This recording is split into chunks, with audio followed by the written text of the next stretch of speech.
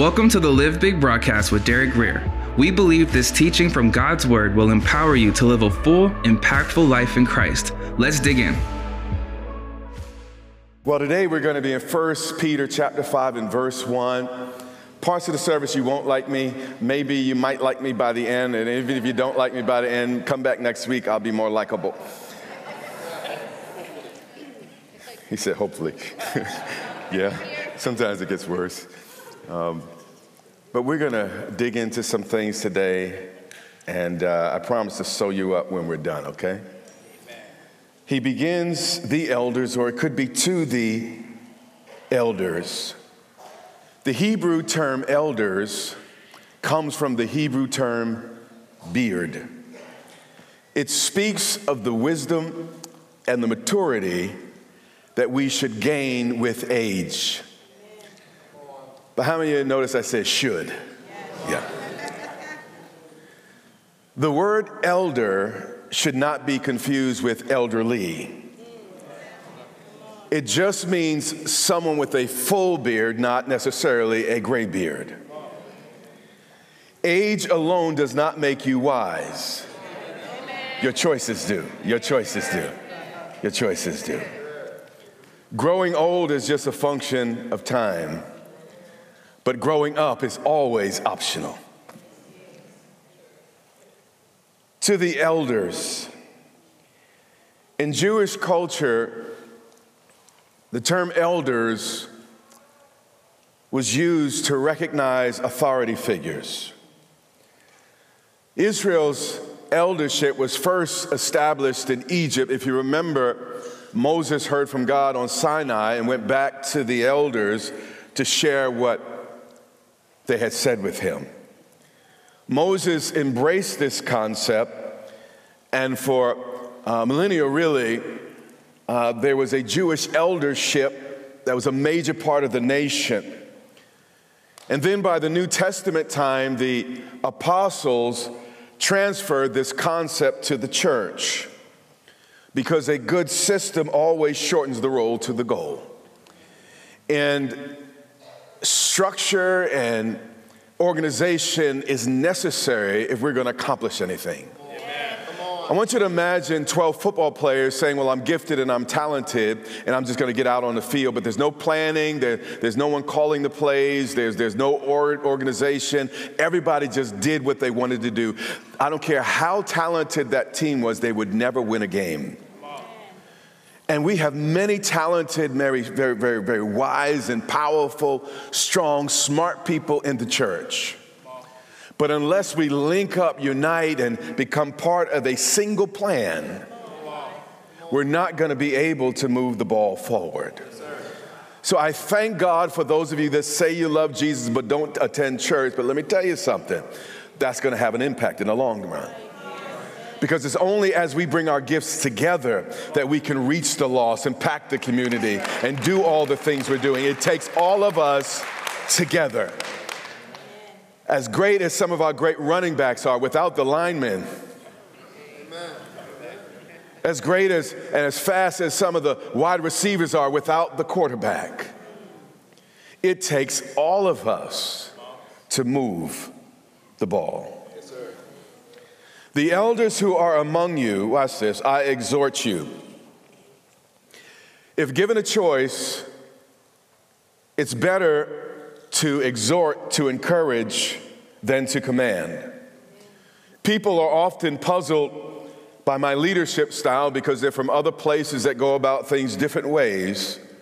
But I have learned in my life to try to respect other people's intellect by investing more time in the why than in the what. Because if people get the why, the what comes so much easier. Matter of fact, even in our parenting, if the reason for the rule in your house is just because you said so, they're going to quickly grow out of that. There has to, a lot of things I taught my children as young men, it wasn't what, it was why. Yes. Why you might want to wait till you're married. Got quiet.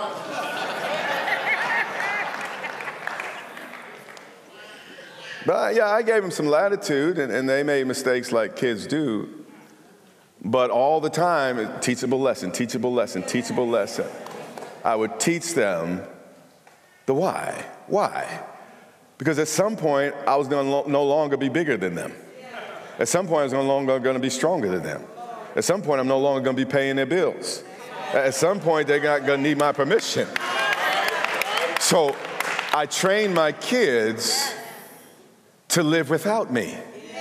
Do you get what I'm saying? So it wasn't about control. I'm staying here for some reason. It wasn't about control. The only person I'm trying to control is me. It was about helping them understand the why of wisdom. And if they understood the why, they would make good and better choices. Then Peter goes on, I who am a fellow elder. Peter was the great apostle. But I want you to notice he did not speak down to others. Instead, he came alongside them as what? A fellow elder to lift them up.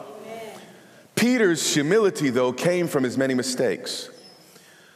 We have more recorded mistakes from Peter than any of the other 12 apostles.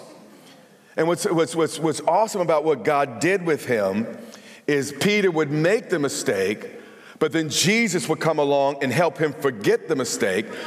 But listen, remember the lesson and keep moving forward. This is what you want to do in life. Forget the mistake, remember the lesson, and keep moving forward. Pay attention. Forget the mistake, remember the lesson, and keep moving forward. Remember, Peter denied the Lord 3 times?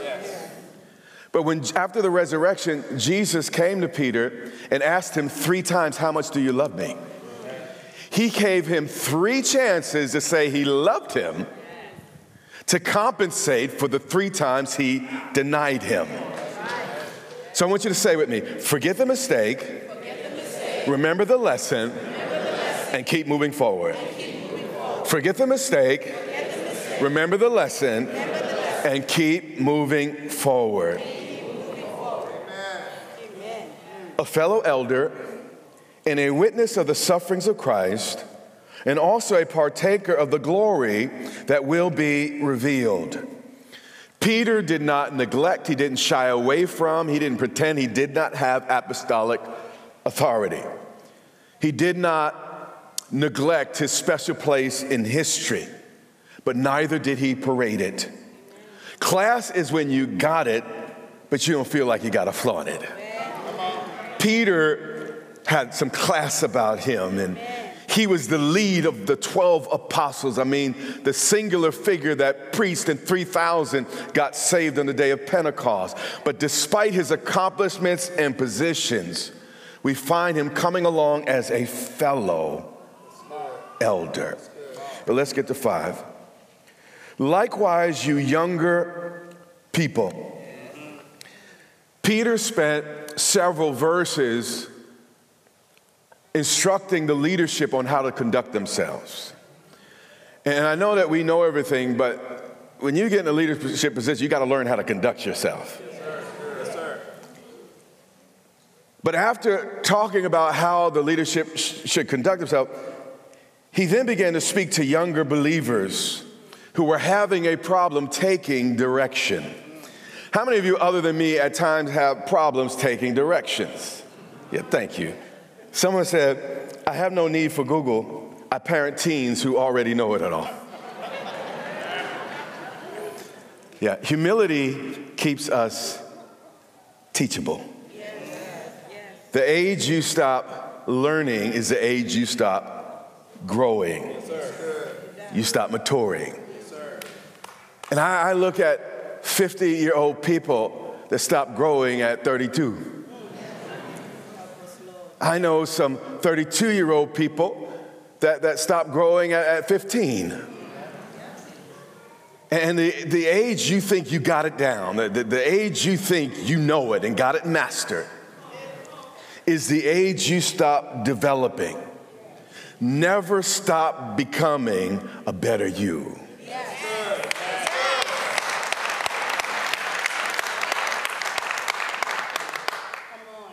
Likewise, just like I was speaking to the elders, he's saying, now I'm speaking to you young people. And then he uses this 5-letter word, 6-letter word, a word we don't like. Submit.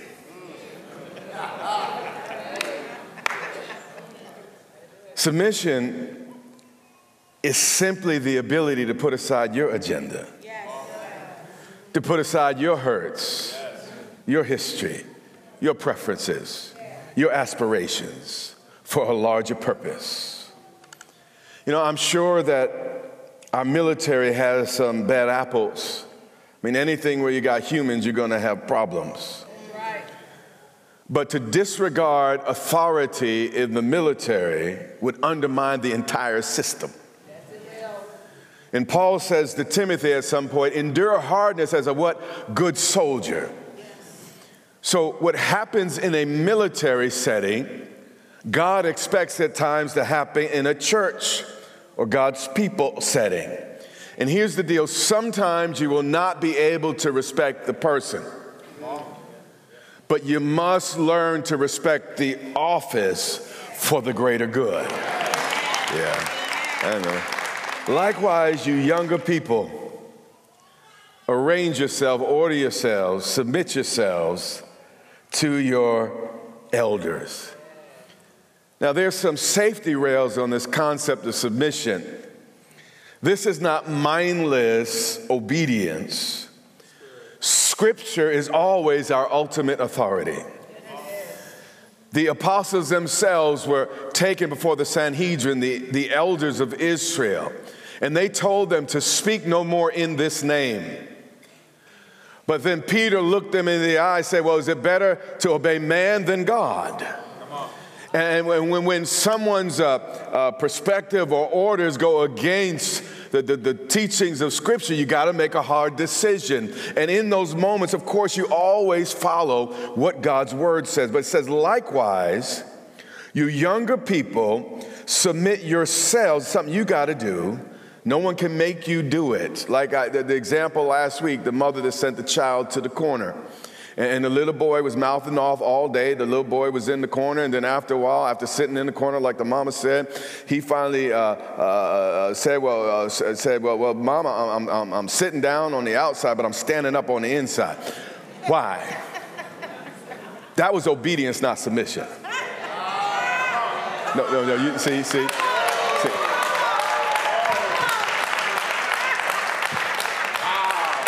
You can obey outwardly and not be submitted. That boy was in the corner obeying his mother, but not submitted. And there are sometimes you do things for God, the right thing, but in your heart, you can be far away. Likewise, you younger people, submit yourselves to your elders. Now, this will help you. Look for the advice of people who still have a twinkle in their wrinkle. Because you will never have a sweet life following bitter people. So pay attention to the churches you attend, the elders you submit to.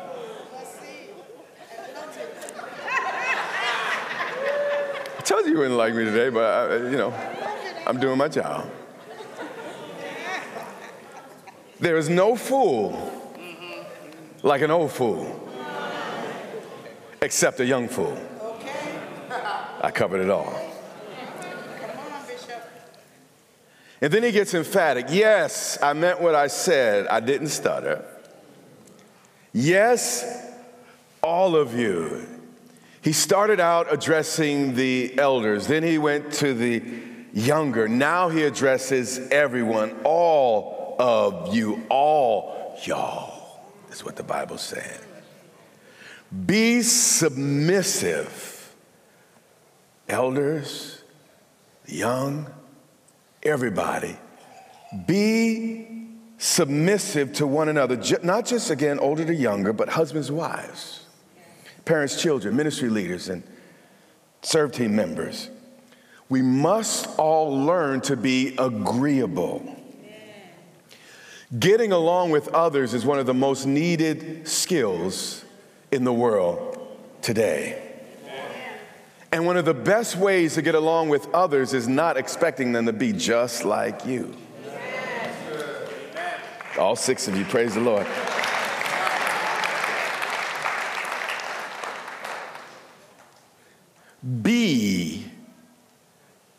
Continue to be, it's an attitude. He's dealing with the argumentative, the person that always has to have it their way. You're not going to have friends very long unless you learn to get along with others, even when you might disagree. Yes. Be submissive, not just to Peter, not just to the elders, but to one another. And watch this. And be clothed with humility. At the time Peter wrote this, everything was reflected in people's clothing. Whether you were high or low, rich or poor, old, young, master or slave, class was expressed in the color of the dye that was in your garments. It was expressed in the embroidery you had in the corners of the garment or the lack of it. It was expressed in whether or not you wore shoes, the style of your hair, or whether you had gold in your braids or silver, or whether you just wrapped it up, on and on. But Peter understood clothes would not change the world, but the people who wore the clothes would change the world. So he said, be clothed. We pay a lot of attention to clothes. But he says, listen, if you're going to pay attention to one thing, be clothed with what? Humility. I know the world is changing and everything, but as crazy as things have gotten, we still don't leave the house butt naked, right? You can still get arrested for that. You can't get arrested for a lot of things, but you still get arrested for that. And just as clothing was the first thing that people saw in someone, Peter wants humility to be the first thing people see in us. And in effect, just like you would not leave your home without your britches on, he's saying, don't leave home without this. So make sure underneath the makeup, underneath the jackets, underneath the clothing you wear is some solid humility. Peter's preaching good, but no one in the church is saying amen.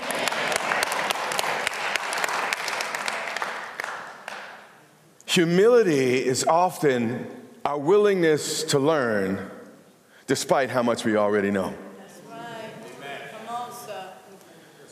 And I want to be a 90-year-old man that's still teachable, trainable, still growing and learning and stretching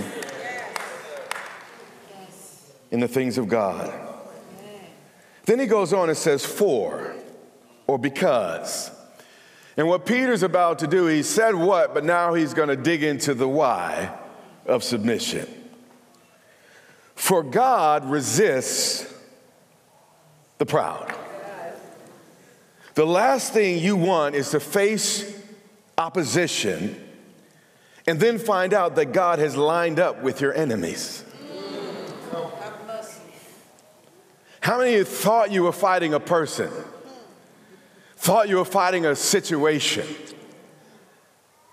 But only over time you realize actually you really were fighting with God. Proverbs 11:2 says, when pride comes, then comes shame. Every move we make away from God ends up in embarrassment. Every move our nation makes away from God ends up in embarrassment. Every step the nuclear family moves away from God ends up in embarrassment. Every step we individually take away from God always ends up in shame, embarrassment, and the like. For Peter says here, by the authority that was vested in him as Christ's lead apostle, for God himself resists the proud. Why does Peter go here and start talking about pride in the midst of submission? Because he understands that the chief thing that keeps us from getting along with each other is one word: pride. It's funny how relationships can last years, but in less than a minute be destroyed because someone would not swallow their pride. Amen. God himself, not an angel. It's not the person on your job. It's not your spouse, not even your child. God resists the proud. It's okay to sometimes have to lose your pride over someone you love. But it's never okay to lose someone you love over your pride.